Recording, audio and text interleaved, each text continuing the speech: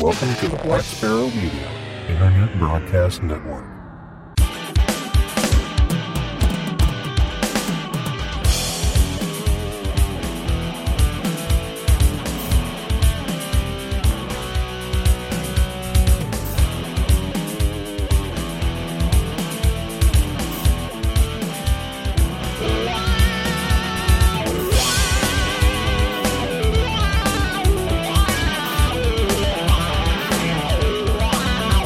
You are listening to Linux in the Ham Shack.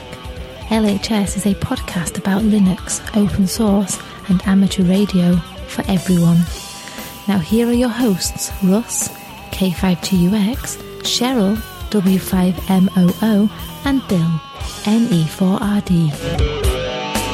Well, hello everybody and welcome. You have tuned in to episode number 520 of the most terrific amateur radio podcast on the internet. This is Linux in the Ham Shack and this is our short topics episode. So welcome one and all to this particular short topics episode. And I guess we should just go ahead and dive right in, as has been the case for, lots of months of house renovation. Cheryl, W5MOO, cannot join us again, but hopefully soon enough. But the two of us are here. I'm Russ, K5TUX. And I'm Bill, NE4RD. All right. Well, Bill is hot off a fundraiser for his theater community.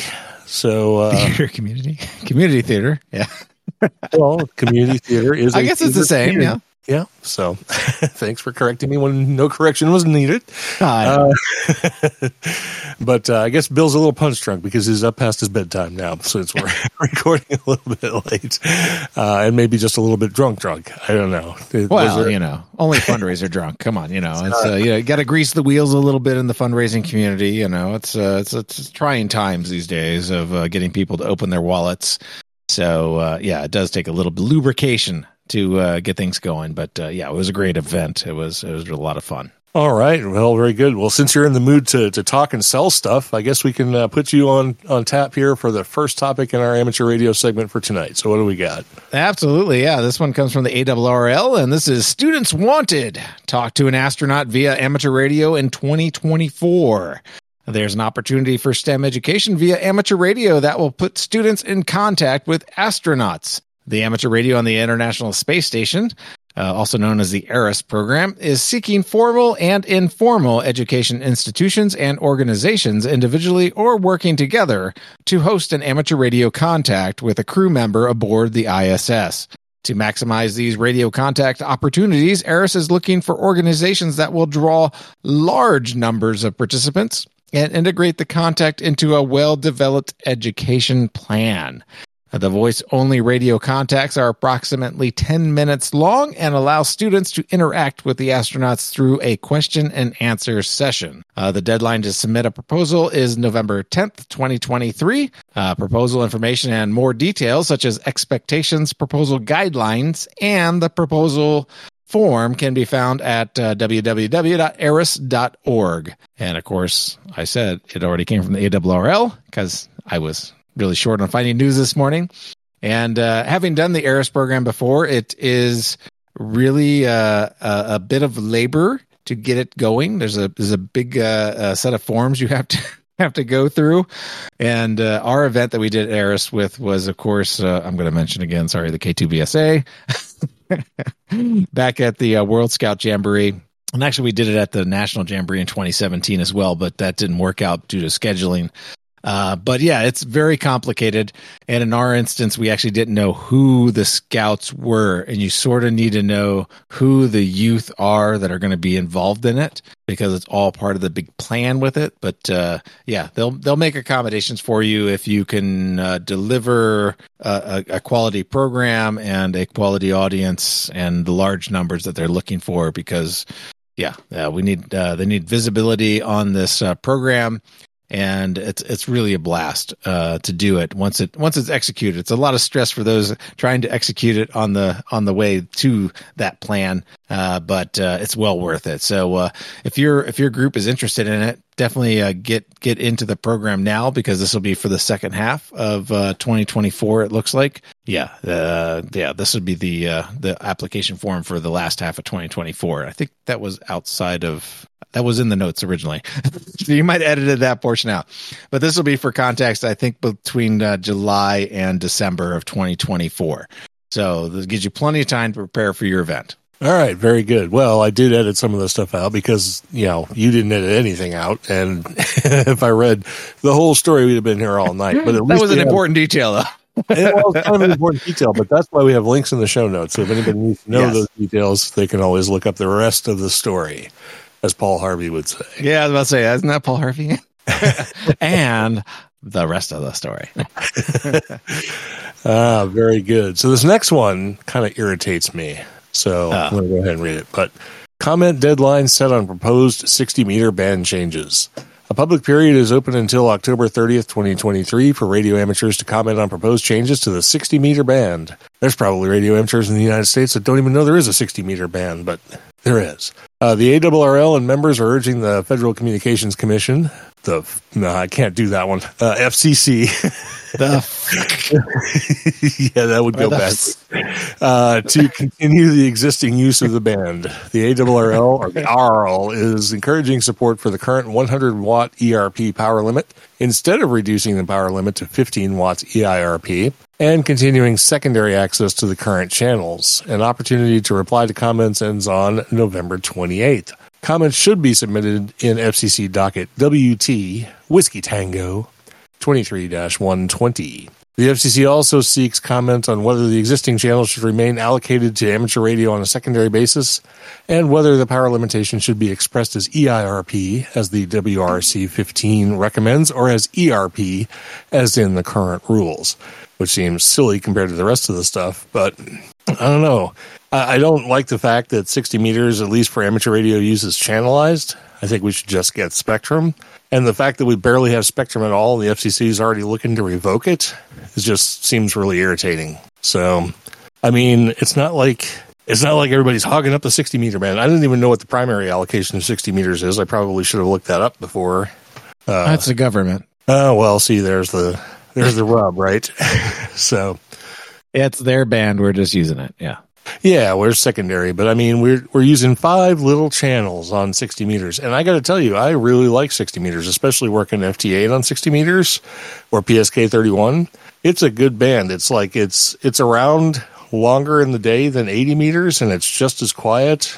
And it's not packed up like 20 and 40 all the time, so I find it a really, really good operating band, and especially sort of in the late evening. Through to early morning, 60 meters is really good. So, I think sounds like 30 meters. Yeah, it's a lot like 30 meters, actually. Especially if you're really going to use digital on it. I mean, the government has their case. Well, they could just open it right up, and we can have all the. Yeah, I hope that enough people put in comments, and that just nothing changes. I know we wanted. I think this is a proposals that are from the WRC 15. So those are years, people.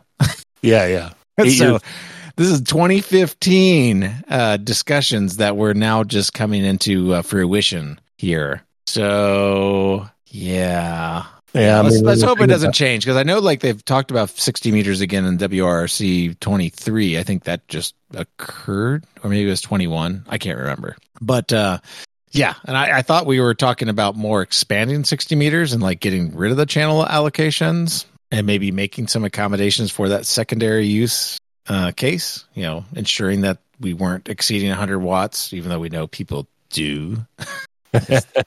They're not rule followers, especially ERP, because nobody understands ERP. And, hey, on a good beam, QRP limit is ERP. Do the maths, people.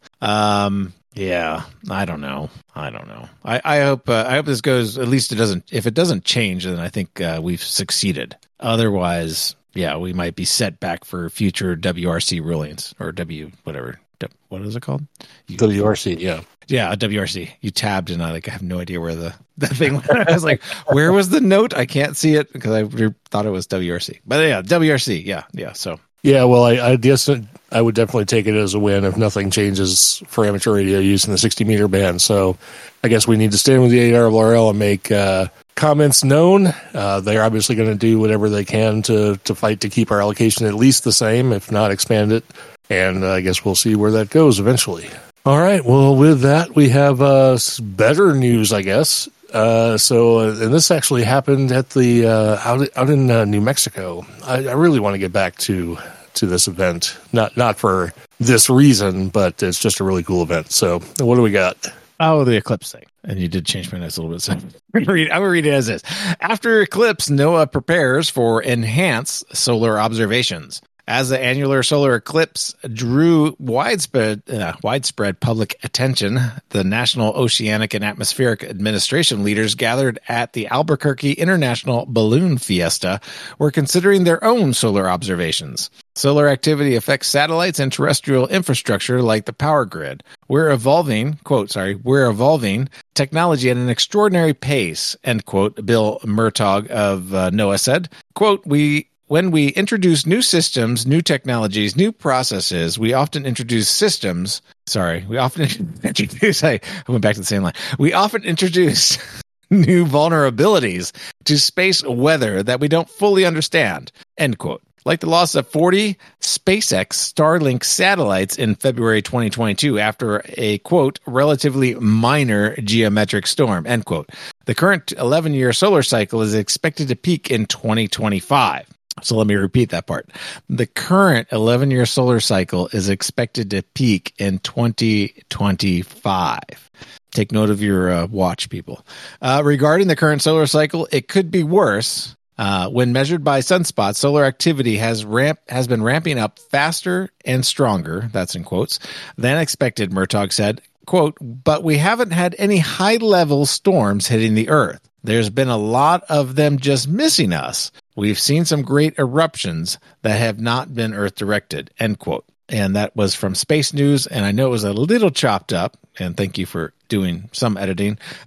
The part I was trying to highlight was that we are not quite into the peak of our solar cycle yet, so conditions are still good. And they're going to be good for a little while. And we should be concerned about these geomagnetic storms that are popping in here. And if they take out a few Starlink satellites, there's only like a few thousand of them in the air. So that's just a tiny percentage. But conditions are going to be good. Conditions may be wiped out by geomagnetic storms. Watch your K values and A values, of course, on your solar cycle stuff. And yeah. This has been a good solar cycle. I can't complain. Yeah, and actually 10 meters was kind of really hopping, banging today, since I've had my antenna up for the first time in many months. So, but we'll talk a little bit more about that later on in the show. So let's switch gears for a minute from amateur radio topics to open source topics. And the first one we have here is understanding the Cyber Resilience Act. The Cyber Resilience Act was introduced by the European Parliament in September of 2022. Its purpose is to establish cybersecurity requirements for devices and software marketed in the EU. EU. Everybody who we're supposed to be doing that. So,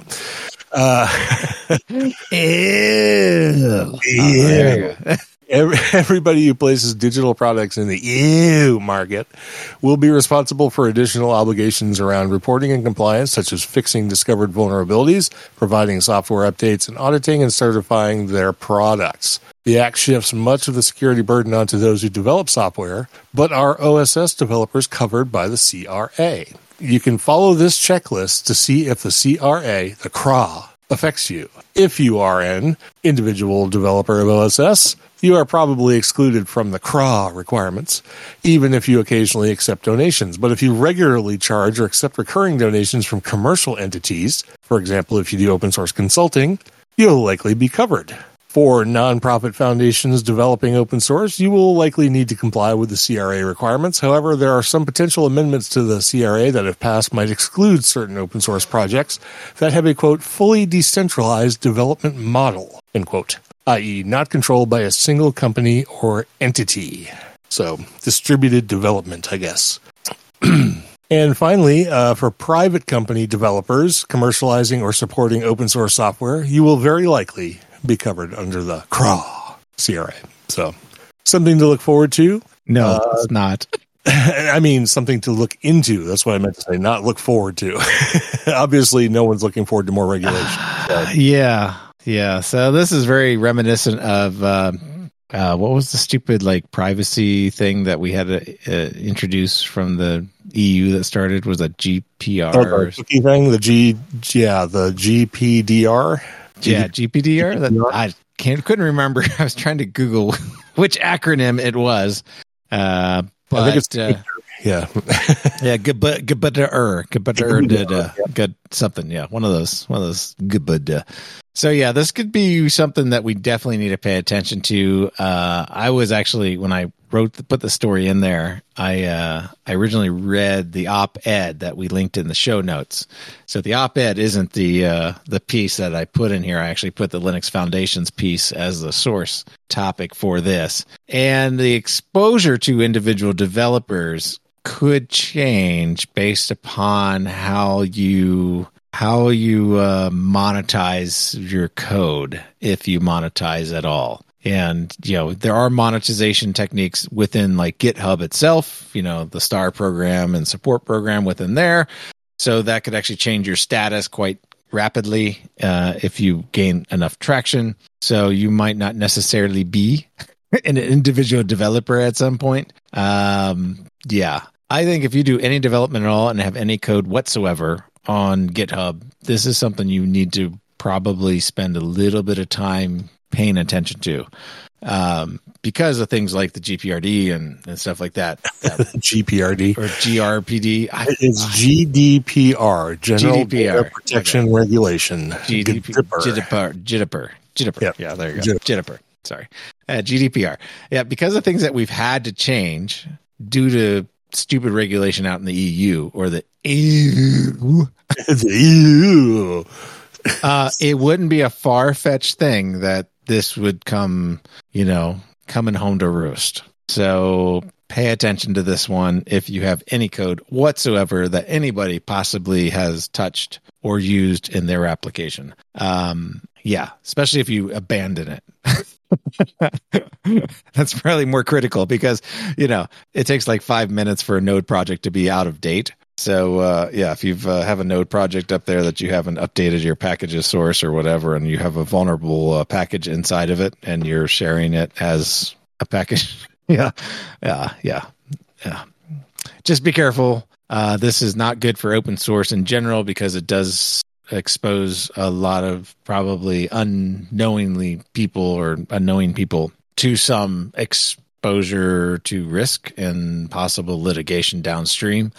It's not immediate, so this is the time to start paying attention to it and look at what groups like the Linux Foundation is doing to fight against it and ensure that individual developers are protected. It doesn't take much for your project to garner some interest where all of a sudden it's part of some commercial product, and now like you're the target of, they had a break-in to their data, and now they've found out that you were the vulnerable source, and now you're liable for, a $5 million intrusion. So go figure that one out. Yes.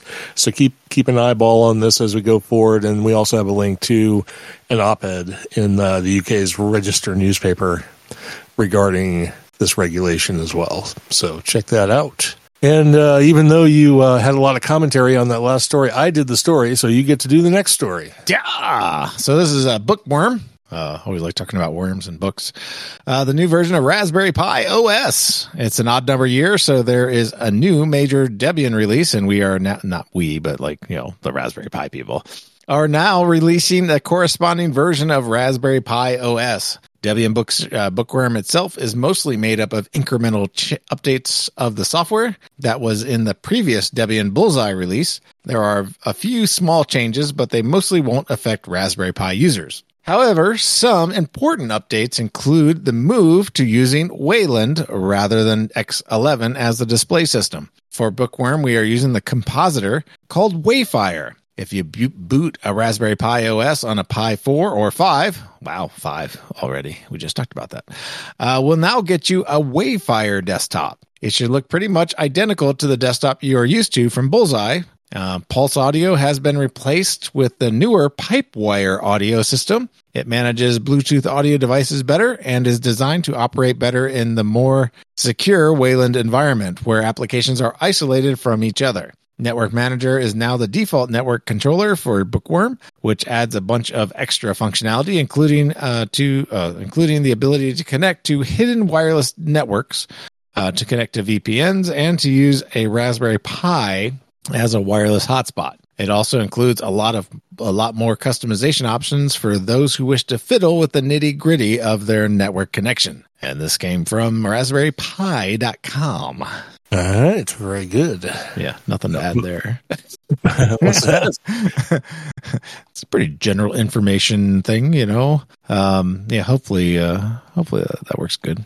Can't imagine it not being fine for Raspberry Pi. No, it's probably getting a little heavyweight now, though. That's why they're recommending or showing them using it on a 4 or a 5. They're probably sort of getting to the point where they're going to start ignoring the early generations of the Raspberry Pi. But, I guess the 5 is out now. I don't know if they're available, but somebody's got them because I watched some YouTube channels and I've seen reviews of them, so I know they're available someplace.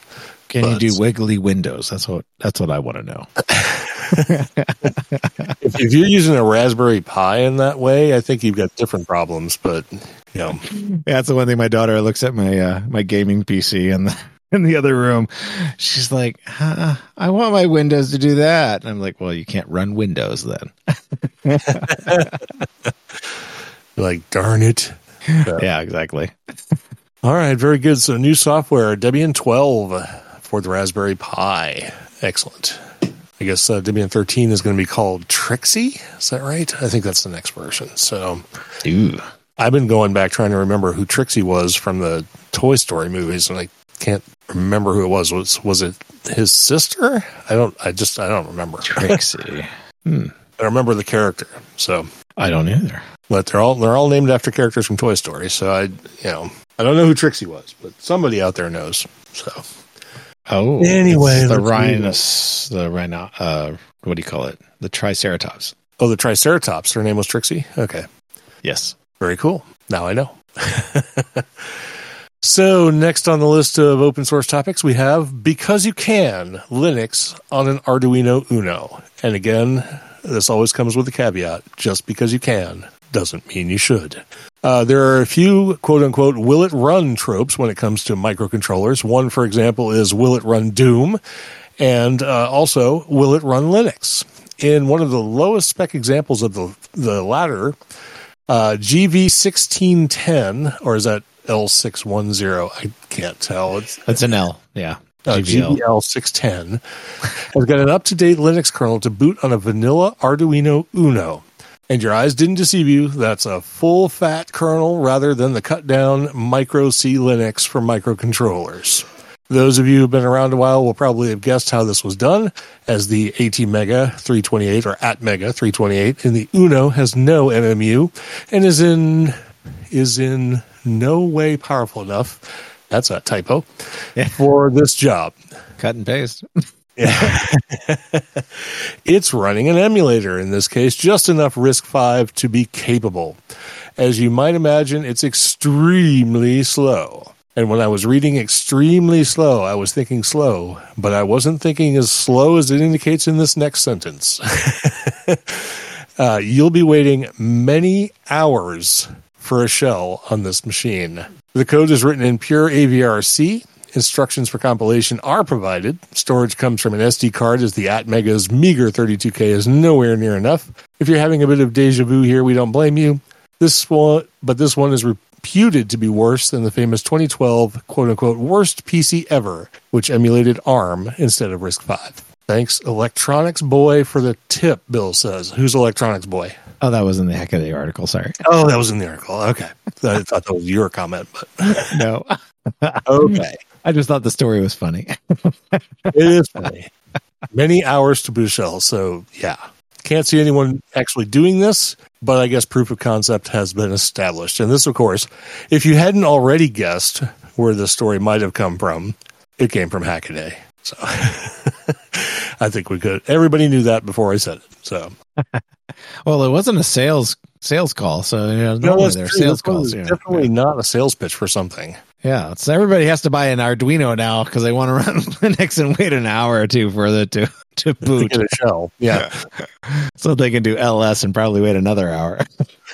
Yeah, don't do DF. You might as well just power it off. Yeah. So let's move on to some Linux in the Ham Shack topics. And we have one official topic and one sort of unofficial topic. So we'll let Bill handle the official topic. Yeah, the official one. This is the latest OpenWebRX on Raspberry Pi 4 is excellent, according to Peter Marks. Peter Marks? Who's Peter Marks? I don't know. I just saw his blog article, so I thought I would enter it in our notes here because I'm kind of interested in OpenWebRX, and I noticed that they're definitely actively developing it.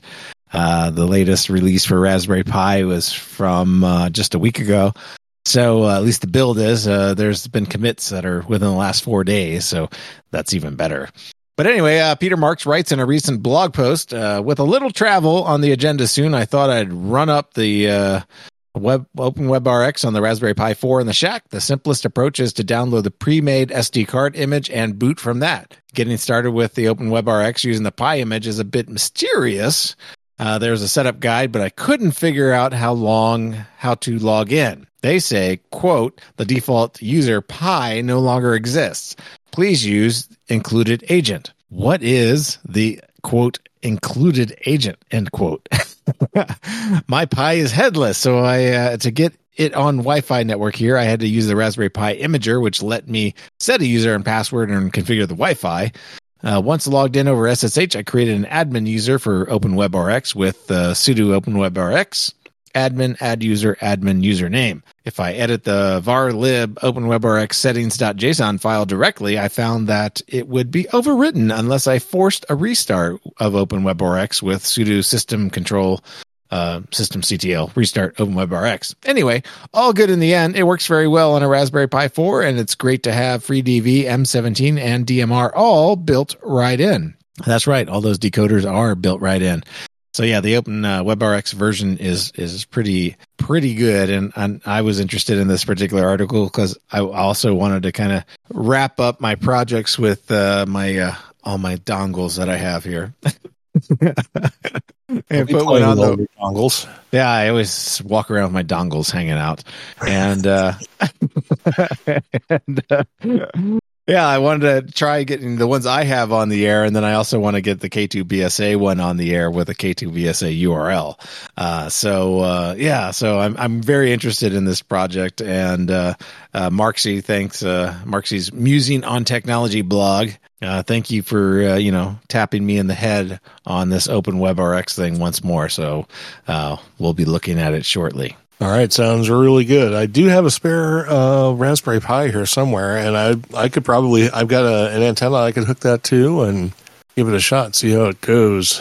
I'd like to try it myself. So, mine will go on a B-Link, so it'll be a beefy boy computer, big bad boy. Yeah, just a mini computer, but like not mini in stats. All right, and our sort of unofficial topic, which is basically just a way to roll in a sort of callback to what we talked about in the last episode with Ubuntu 23.10 being released. I powered on my Shack PC today because I wanted to get it back up and running since my antenna is finally off the ground and back in the air. And discovered that there was some sort of thing that happened where it couldn't establish user sessions anymore, and so I was not able to log in. And rather than try and troubleshoot it, I figured I would just go ahead and back it up and reinstall the whole thing using Ubuntu 23.10 since it was released just a couple of days ago. So I started the whole process, got the USB stick. I didn't bother with the Ventoy thing on this particular instance because that's outside with a different computer, but I just downloaded. Well, I went to download Ubuntu 23.10 and found that I couldn't. And I was like, that's weird. I thought they just released it. Well, it turns out they did, and then they had to quickly unrelease it because some bad actor somewhere who's a community participant, community developer, or community maintainer for a part of the Ubuntu code slipped some malicious and racist, I gather, anti-Ukrainian rhetoric into the internationalization files in Ubuntu, they got rolled into the distribution and released. And I guess Ubuntu or Canonical found out about it quickly and pulled it down, and I guess they're working on it. There's supposed to be a new daily build that fixes the problem released as of this recording, and they said that within a few days they'll be re-releasing it, and there'll be a new version of 23.10 to go with. So I had to go with our lowly old Linux in the Ham Shack distribution 2204 Ubuntu LHS.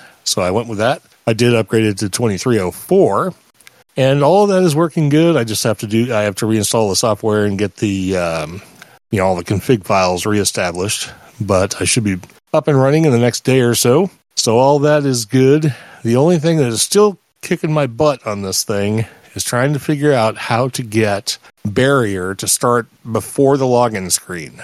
If you Google for this, there are 20,000 different ways to accomplish this task, and not one of them actually works. So if anybody has a line on how to, on an Ubuntu 23.04 system, get Barrier as a client, by the way, because it's using a remote keyboard and stuff on a different machine than I have. So I have to start it up as a client, and I would really love it to start up pre-login so that I have access to the KVM before I need to log in, so I can use the remote computer's keyboard and mouse and everything, and not have to keep my keyboard handy just to log in, then use Barrier, because that's a real pain in the ass. So, like I said, if you Google for this, you'll find 100,000 answers. And like I said, haven't found one that works yet. Probably the same ones that work for Bluetooth keyboards and mice.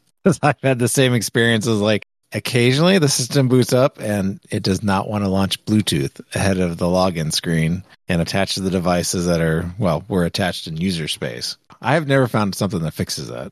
So I've always had a plugged in keyboard. That's sort of a hot spare.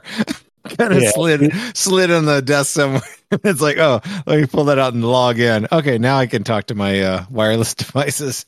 It's like, what a pain in the butt. Yeah, I used to have it working on some system somewhere along the line. I don't remember what version of Linux I was running at that time, but it can be done.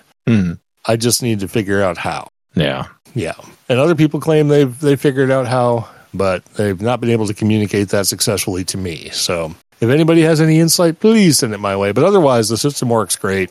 I'm actually running on a really old, at this point, Intel-based Mac. I think it's an early 2011 Intel Mac. Probably 2010, right? Or 2010. Yeah, something like that. But I think mine's the mid 2011 or something like that, and I think that was the only ones they released in 2011. Okay, yeah, so it's somewhere in that vintage for sure. But it's still a perfectly good machine for my shack, so just got to get this one little bugaboo taken care of, and I'm going to be using the thing whether I get this Barrier problem fixed or not, but it would be nice to get it taken care of. Yeah, I definitely have a use case for a Barrier here as well, but I have not done it just because I don't want to deal with it. Oh, and you still have to deal with the fact that it only runs on X. And remembering that later versions of Ubuntu default to Wayland, you have to log in with the X server, not Wayland, in order to get it to work at all. And then, well, isn't 2310 Wayland? Yes, but they still have X. Oh, okay. You just have to switch.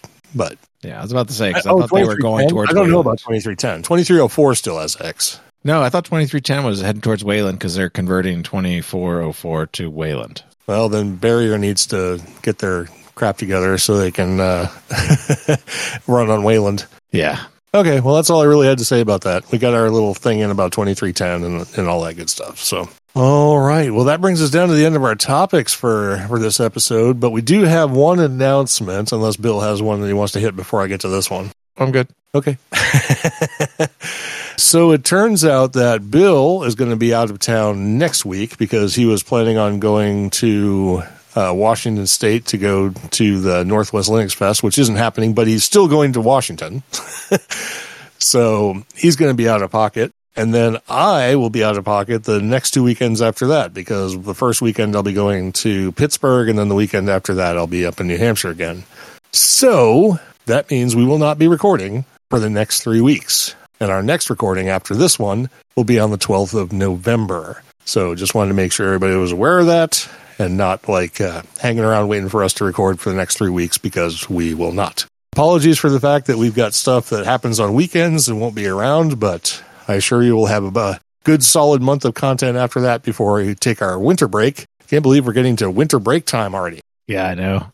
That's crazy. That is still a month and a half away. All right, that's all I've got. I didn't see any feedback. We do have some new subscribers, supporters, and live participants. So, all right, Bill, you might as well go ahead and hit this time. So we have no new subscribers or Patreons, but we appreciate all the ones we do have. Thank you very much for your donations. Facebook, we have 17 new followers that are unnamed because of the weirdness of Facebook and how they handle their new followers. At some point, we'll figure out the new system, but for now, thank you, the 17 new followers. On Twitter or X, we have Dr. Swan 59 and at Stan KB5SR. On Instagram, we have Papa Yankee 1 Zulu Bravo.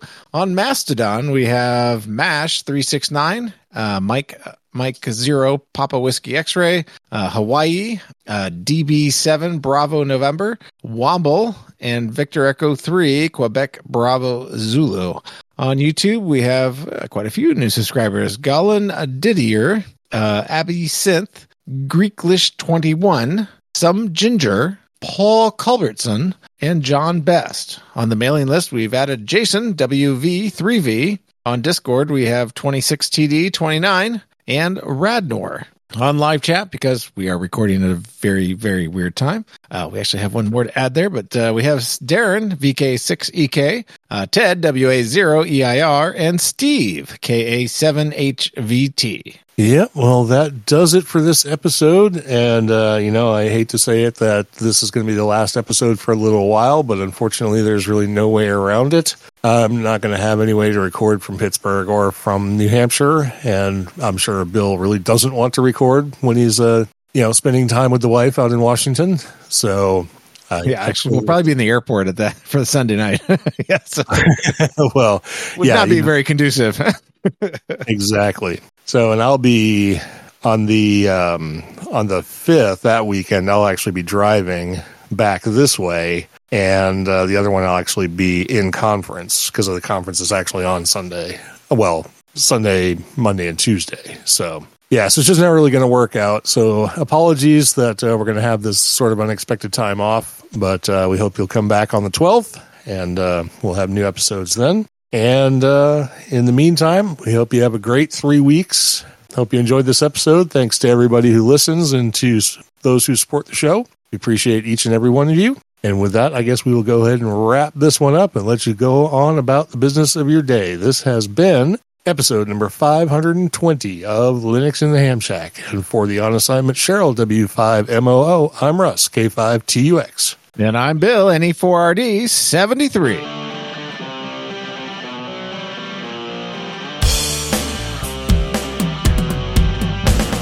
Thank you for listening to this episode of Linux in the Ham Shack. LHS is a community-sponsored podcast. Our website is located at lhspodcast.info.